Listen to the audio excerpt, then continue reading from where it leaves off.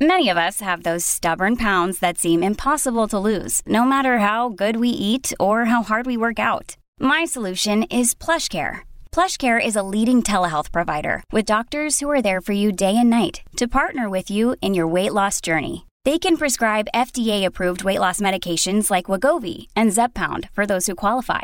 Plus, they accept most insurance plans. To get started, visit plushcare.com/weight loss. That's plushcare.com/weight loss.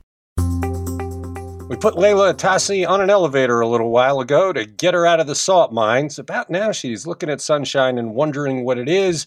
Tomorrow, we'll put Laura on that elevator so she can escape the salt mines. In their place, we have Courtney Astolfi on Today in Ohio, the news podcast discussion from Cleveland.com and The Plain Dealer. I'm Chris Quinn here with Courtney, as well as Laura and Lisa Garvin. We have a fishy story to talk about. Let's get to it. The fisherman accused of cheating in the walleye contest will now face the music in a courtroom. Lisa, what are the charges they are facing? Yeah, Cuyahoga County grand jury on Wednesday indicted 42-year-old Jacob Runyon of Ashtabula and his fishing partner, 35-year-old Chase Kaminsky of Hermitage, Pennsylvania. They face fifth-degree felonies of attempted grand theft, cheating, and possession of criminal tools. There was also a first-degree misdemeanor charge of unlawful ownership of wild animals. They will be arraigned in Cuyahoga County Court on October 26th, and right now they don't have any attorneys of record listed for them. So on Tuesday, Kaminsky's Ranger bass boat and trailer was seized by Pennsylvania authorities. In the search warrant, it says that police actually investigated the pair after their April win in the Toledo Rossford Walleye Roundup, but the prosecutor declined to charge at the time. So there was already suspicions about these guys, but they also won 3 consecutive Lake Erie Walleye Trail contests going back to November of 2021. And the Lake Erie Walleye Trail officials said themselves that was unprecedented. It's believed they've won up to $200,000 in cash and boats in their alleged cheating scam. The seizure of the boat as a criminal tool is fascinating because it was a criminal tool. They use the boat to cheat if they get convicted. But the charges are serious, I guess, because of the amount of money they've won, but it's felonies. They could go to prison. Right. But, and it's so funny because, as we've said before, and I said in my roundtable, is that fishermen love to exaggerate. But when it comes down to sportsmanship, fishermen are good sports.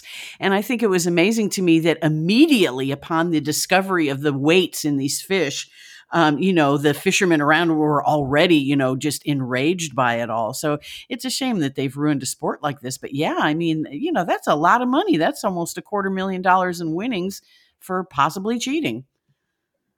Yeah, maybe the penalties for this will be a discouragement to future cheaters, although I doubt it. They're way too creative. It's Today in Ohio. Just a week ago, our Cleveland's Promise series profiled the Say Yes to Education program that has been making a huge difference in Cleveland school students. So why the sudden bad news that could cripple funding for a key element of Say Yes success? Courtney. Yeah, this is a big story and could have a big impact on CMSD high schoolers and their futures. So reporter Caitlin Durbin has reported that Cuyahoga County has been funding kind of half of this program. There's private money that's been raised for the actual scholarships for CMSD students, but then the other huge piece of the puzzle for the Say Yes program are the wraparound services that the schools provide high schoolers to set them off in life with the right kind of tools and resources they need to make them successful as they move into the college years. And those wraparound services are in the form of support specialists that are to be home-based at every school at CMSD. And those support specialists are funded through a combination of funding from the county and CMSD and charter schools. And the county money that's been coming through here for the past couple years, within it includes some federal grant dollars aimed for the care of foster youth. Now, the reimbursement of those federal grants that the county had been counting on to help pay for its share of the support specialists, that money is not coming in as county officials originally thought it would. And therefore, that's putting the county's contribution for these support specialists in jeopardy. The county was kind of expected to maybe put forth $9 million to pay for this school year to cover those costs, but they're unable to cover that. Instead, the county's looking to provide about $5 million in funding. So about half of it are expected what they were to be pitching in. This is causing outrage. I'm hearing about it all over town because the county council, as we've repeatedly discussed, has created $66 million in slush funds to give out for things like golf courses, golf clubhouses. I think that was $4 million. And they cannot come up with $5 million to replenish this very important money. I think they're going to get blasted by people in education. There's stuff coming. This is just why they didn't come up with some replacement funding. I don't understand it. Yeah, this is pretty concerning. I understand why folks are up in arms. Just to kind of poke around here, I remember sitting through some of the initial hearings when the county was considering to put this money through initially back in 2019. And I found some old reporting from our former reporter Patrick O'Donnell. And it seems like there was even a question mark back in 2019 about whether these federal grants could be appropriately applied to the Say Yes scholarship programs. And he tried to seek an opinion from the U.S. Department of Health and Human Services, where this grant comes from. They declined to offer an opinion on whether the money could be used this way. But a county official, a longtime member of Armin Budish's cabinet, Matt Carroll, had kind of assured officials back at that time that the grant money could be used for this purpose. So I'm really kind of curious about this dynamic. When did we know that this could be questionable funding, and what's been going on in the meantime to ensure that we could fill that gap? I'm curious the behind the scenes discussions here. But Armin Budish was part of the group that rallied this community to donate, $125 million to pay for the scholarships. This was a community-wide effort, but it was always based on having these specialists providing these children with the services they need to get beyond the non-educational challenges, legal services, or, if they need clothing, whatever it is they need. These are the folks that are supposed to help, and the funding's going to run dry. The county has a duty to make good here, and they're squandering $66 million. It's one of those where you just sit back and think, where is the common sense? They have money. Why don't they spend it on something they had provided a commitment to? Yeah, and we've been talking a lot about county spending this year, the investment into the MedMart to upgrade. Where are our priorities and where will this funding come from? Right now, with the contribution that the county's okay with, that reduced number of about $5 million that they'd be looking to chip in, not the full amount of $9 million, that'll get the schools through March. But the Diane Downing, who's in charge of Say Yes Cleveland, indicated that they're going to have to go out and fundraise to even pay for specialists to finish out this current school year. And that's right. This spring, if those support specialists go away in March, that's right. As kids, seniors are gearing up for their next year. That seems like a pivotal time for these support specialists not to be funded in the schools. What happens? This is a crisis potentially this school year. Maybe the county council will take a page from the Adams board, which finally stepped up yesterday to provide the money necessary to fund the psychiatric emergency room at St. Vincent Charity Hospital. We talked about that a couple weeks ago. The county needs to step up here. Look, we just profiled this program as part of Cleveland's Promise, our big education series where our reporters have been in a classroom for the past year. And it's critical to the success of Cleveland school students. We had all the statistics about how much things have changed. You can't cripple this now. It's too successful. And I just don't get this county council. They don't seem to have the public in mind. The money they spent just on the golf clubhouse would almost do the trick. Golf clubhouse, Cleveland school children. What should the priority be? It's Today in Ohio. With more and more reports about long COVID causing agonizing problems for people who contract the virus, what is the good news for parents about the bivalent vaccine, which largely prevents people from getting sick with COVID? Laura, you're a parent. This is news for you. This is news, and it's great news. The kids can finally get this booster dose, and this is obviously targeted to the Omicron BA4 and BA5 variants, and now kids as young as 5 can get it, as long as they haven't had another booster shot within the last 2 months. So if your kids are under 5, still waiting for that to be to be allowed from the FDA. But right now, kids in school, and we all worry about the fall, once we start shutting all the windows and shooing everybody inside, are we going to have another spike? This would keep your kids, good chance of keep them from getting sick at all. What do you mean when we shut all the windows? I shut my windows a month ago. Okay, my window is open right now. We've had a lovely week of weather. But yeah, I mean, basketball season hasn't started yet. And, the kids are still going outside for recess every day and all that. But yeah, this is great news because we love to think that COVID is no longer an issue. But my 93-year-old grandma in Canada just got COVID this week. So, wow. It's still there. Gretchen Crowell, one of our health writers, is working on a story about long COVID. There have been a bunch of recent studies that are truly frightening. It's a huge percentage of the population. Kids get it. You can get it even if you had no symptoms. You might not even know if you had COVID, and you could end up with long COVID. And she's already got stuff that I've read nowhere else. It's people should look forward to it. Probably run in a week.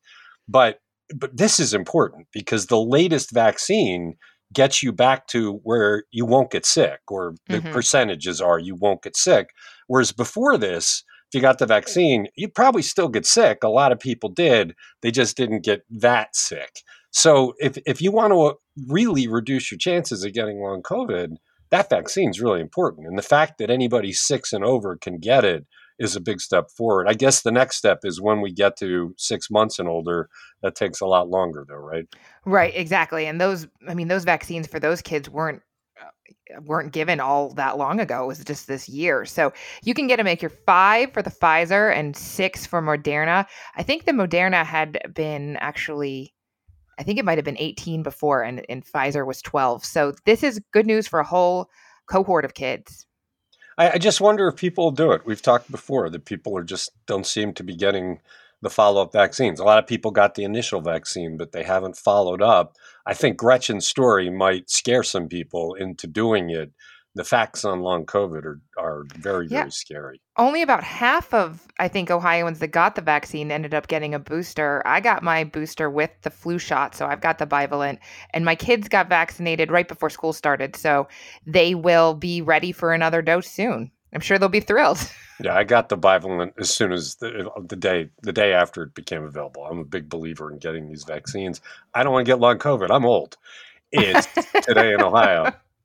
Hey, Lisa, how much money is Ohio getting from the federal infrastructure bill? And who decides how to spend all that money? Because we know that when those decisions are made, they're not always made with the public interest in mind. Yeah, the Ohio Department of Transportation will be receiving $2 billion from President Biden's Infrastructure Investment and Jobs Act. And of course, this goes for roads and bridges. And they will have leeway on how to allocate it. And we don't have any details from them. But Congressman Tim Ryan, the Democrat from Niles, who's running for U.S. Senator, says that he produced a list of 11 programs with numbers attached. So, obviously he knows something. But apparently a big chunk of this, $970 million, according to Ryan's list, will go to what's called the National Highway Performance Program, another $471 million to a surface transportation block grant, $106 million for congestion mitigation and air quality, and then several other programs like railroad and highway crossings, Appalachian highway development, $29.8 million for national electric vehicle infrastructure in Ohio, and also metropolitan planning. So, yeah, but like I said, ODOT has final say on where this money goes. This makes me nervous because in a previous life, when our newsroom was bigger, we had people devoted to transportation, and it was without fail, you would find ODOT misbehaving. And we don't now. If I could get another reporter in Columbus, I would probably make them half-time transportation. And news came out yesterday that Gannett is cutting way back in its newsrooms again. So there's not a lot of watchdogging on this. I wonder if could we make an argument that this is stimulus money and we have Lucas DePriel, our stimulus watch reporter, cover it, Laura? I'm all for that idea because he finds some incredible scoops. Somebody's got to pay attention to this. It's way too much money not to be really monitoring. And resources for journalists are so tight. This is where things can go awry. We should talk about it because it's money we should follow. Some of this money, ostensibly, could go to helping Cleveland build its lakefront project that's much talked about if they have to change around the roadways. And so that would be a good thing. We'd get some money from that. But you do wonder whether Ohio's focus on taking care of rural areas at the expense of the cities is going to steer most of the money away from us. I don't know. I mean, Mike DeWine has been a friend to the lake. Like, he's made it a priority. But, I mean, Chris, I cannot believe that you are suggesting that there could be corruption in construction companies. I mean, with cost overruns. Like, I don't know. I don't know, Lisa. You have any faith that this will be spent honestly? I don't know. I think that we need to be watching them, but this is a whole big chunk of money. And I wonder where Ryan's list came from. I mean, he had, specific dollar amounts attached. So I'm figuring some of that at least came from the Department of Transportation. That's a whole lot of money that could disappear, in small amounts here and there. Well, go ahead, Courtney. I'm curious. I mean, the shenanigans aside, is the state deciding what kinds of projects they can go to? Will there be any money up for local control? I mean, I didn't hear public transit in that list we read. Is there any money that's part of that can go for public transit for big cities like Cleveland? There's $15 million for metropolitan planning, whatever that means. That's like NOACA, right? Yeah. A lot of questions here. Lucas, if you're listening, we're coming your way. It's Today in Ohio. How much is Ohio kicking in for the Honda plants we talked about Wednesday? And how much do we know about? Courtney. Yeah, speaking about government spending here, we are looking at a $156 million price tag for Ohio state taxpayers. We learned that state officials want to offer this amount in economic incentives to help Honda build a new electric vehicle battery plant down in Fayette County. And it would also go towards their revamp of 3 other Ohio plants to produce electric vehicles at those locations. Now, this $156 million price tag isn't the extent of what the state will likely put forward. There's another price tag out there that we don't know what it amounts to, probably coming from Jobs Ohio, where there's all sorts of secrecy and we don't get to see how those dollars are spent. Although it sounds like we may get some insight onto that contribution once a final agreement's in place. But going back to the pot of money we do know about, that includes a $71 million job creation tax credit. It would require Honda to create and keep 2,500 new jobs in the state among those 4 facilities. And it also includes $85 million in infrastructure for water and transportation around these plants. It's the game we play, right? States all compete for these plants. You want these plants. You want the employment. You want the revenue it brings in. And to get it, you've got to spend public dollars. And so you're better off if you win. But what a sad state of affairs that you're basically paying people to set up shop. The Jobs Ohio angle is important because, as we just learned with the flight to Ireland, that could be a staggeringly bigger amount of money. That's what we found with the flight to Ireland is a small amount of money was coming local, but the total of, $12 million, the bulk of it was from Jobs Ohio. We only learned about that because of a records mistake by Cleveland. I will be interested to see what Jobs Ohio was paying here. The idea that they're using about half of the money you're talking about here to get water to the plant, they're talking about putting in a water line that runs along I-71.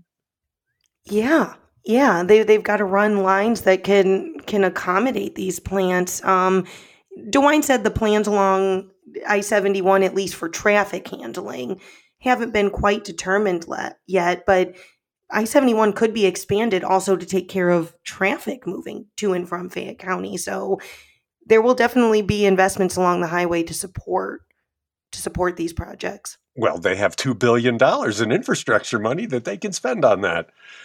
It's Today in Ohio. All right, Laura, in my house and in Lisa's house, the heaters are on, even if your windows are open.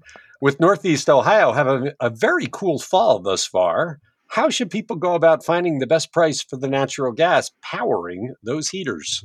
Well, I think they should read Zachary Smith's story because I am not an expert on this and currently have no heat during my home renovation. So he really lays it out here with all sorts of the best prices that you can get. But this seems incredibly confusing. Like you need some kind of advanced degree to break down what you'll be billed. So that's why Zachary did the hard work for us. And basically in Northeast Ohio, there are two natural gas providers, Columbia Gas and Dominion Energy. That depends on where you live. You don't get to pick that. But as for the gas itself, then you have all sorts of options and myriad pricing, depending if you want to go variable or you want to lock in a price for as long as 4 years. And then there is all these delivery and service charges from your service area provider. So it's a lot of numbers. Yeah, it is confusing. That's the problem. And Mhm. we used to, in a long ago day, run an annual list of all the different plans. And that's what this is an attempt to do, to help people figure it out. What was interesting is locally, we've talked a lot about NOPEC on the electricity side and how it's in danger, but they've got some pretty good gas rates, right? Yeah, they do. And obviously, NOPEC is this nonprofit government aggregator. It goes to the local communities to aggregate all the eligible customers into a program. It's an automatic opt-in. So if you want out, you have to notify them in writing. But it's funny, I was listening to a podcast this morning while I mowed my grass, and it was a NOPEC ad. And I was like, okay. So yes, a lot of people are confused by that. But they can get you a better price.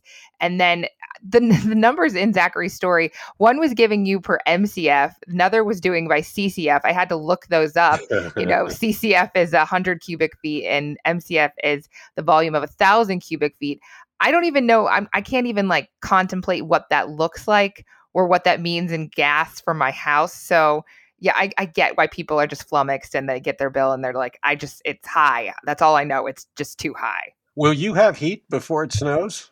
That's a very good question. I'm working on that. We do have a furnace set up, and we just don't have the boiler all done because we took out a boiler, and anyway, so it's a lot of work. But Zachary does have a list of questions to ask if you're going to do all this work yourself for your supplier. They want to know if you're a PUCO certified, what is the price per kilowatt hour of electric or price per 100 cubic feet or 1,000 cubic feet for the natural gas. Is it fixed? Does it change? If it changes, how does it change? Does it depend on how much you use or when you use it? Will there be a switching fee? What about ending a contract early? A lot of things go into this. All right. And I do think we can rustle up some space heaters for you. I'll just hang out at the office, although the office is cold. We're going to need space heaters in there. Well, and just FYI, there's snow in the forecast for Monday night and Tuesday morning. Oh, yes, there is. No. I think we should put up a headline on that. People will read it just to groan. Wow. All right. It's Today in Ohio. Early voting began Wednesday for this much anticipated election. Lisa, how brisk was the voting in the Cuyahoga County Elections Office? This is very encouraging to me, Chris, because business was brisk yesterday at the Cuyahoga County Board of Elections on the first day of early voting. That by the time they opened yesterday at 8 o'clock, there was a line out the door and down the block. 230 people had voted by lunchtime, and Board of Elections Market Outreach Manager Mike West says they're hoping to meet and exceed the first day early voting total of 466, which happened back in the November 2018 election. And he says they're off to a great start.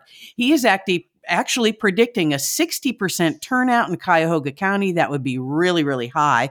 But it was 55% in 2018 and 40% in 2014. So that would be, better than the previous 4-year elections. Early voting is in full swing. It's going to be going on, not on weekends, only Monday through Friday. And the last day of early voting will be Saturday, October 29th. I would love to know what the percentage of voters was that was female, because I keep seeing signs that there is this silent bubble of women that are going to vote because of the abortion ruling. And it would be fascinating to know if those people in line were women that are saying, I'm done with this. No, we got to fix this situation where men are trying to control what we do with our bodies. It's going to be a very interesting election season. So it's only Monday through Friday. Is there, at the very end, is there some weekend voting? Just the Saturday, October 29th is the only Saturday date that I've seen. But from, the 12th to the 14th, the 17th to the 21st, and the 24th to the 28th, you can vote at the Board of Elections from 8 a.m. to 5 p.m. And obviously, it's not too long to get it by mail, it from mail and drop it off at the Board of Elections if you don't trust mailing it back. Right. There's still lots of options. And of course, then there is Election Day, which is very late, the latest it can be, right? November 8th. Right, because it can't be November 1st. It's today in Ohio. We wondered last week whether Ohio had the ability to appeal the injunction against the heartbeat bill that has kept abortion legal in Ohio. Courtney, now we have an answer. Yeah, speaking about men in Columbus trying to control Ohioans' bodies, on Wednesday, we learned from Ohio AG Dave Yost that he's filed a notice of appeal on a ruling that came down last week in Hamilton County Common Pleas Court that put a pause on Ohio's 6-week abortion ban and, in effect, reverted back to other rules that had the ban at 22 weeks. So, like you said, we didn't know where this was going, but Yost said that after he consulted with Governor Mike DeWine, filed this notice of appeal. And, if it's eventually successful, wherever it goes in the appeals process, it would put Ohio's heartbeat ban back into effect with that early as 6 weeks mark. So we don't have the legal arguments from Yost here yet. He'll lay those out once the court accepts his notice of appeal. So we still got to see what he's arguing, but they're running with this now.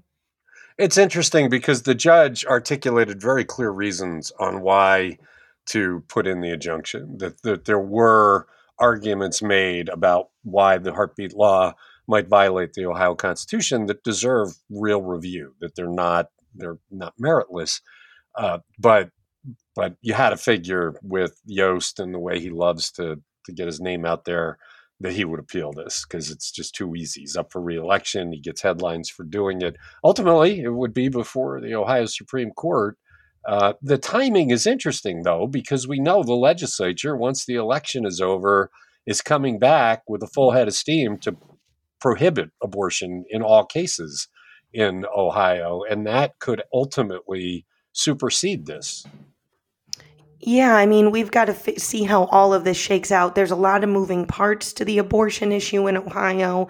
Like you said, I mean, this case at least has got to go up to the Ohio Supreme Court, right? I mean, there's no way it doesn't. 3 seats for grabs in the Ohio Supreme Court, how that could impact the eventual decision, how it intersects with what we expect to be forthcoming from the State House.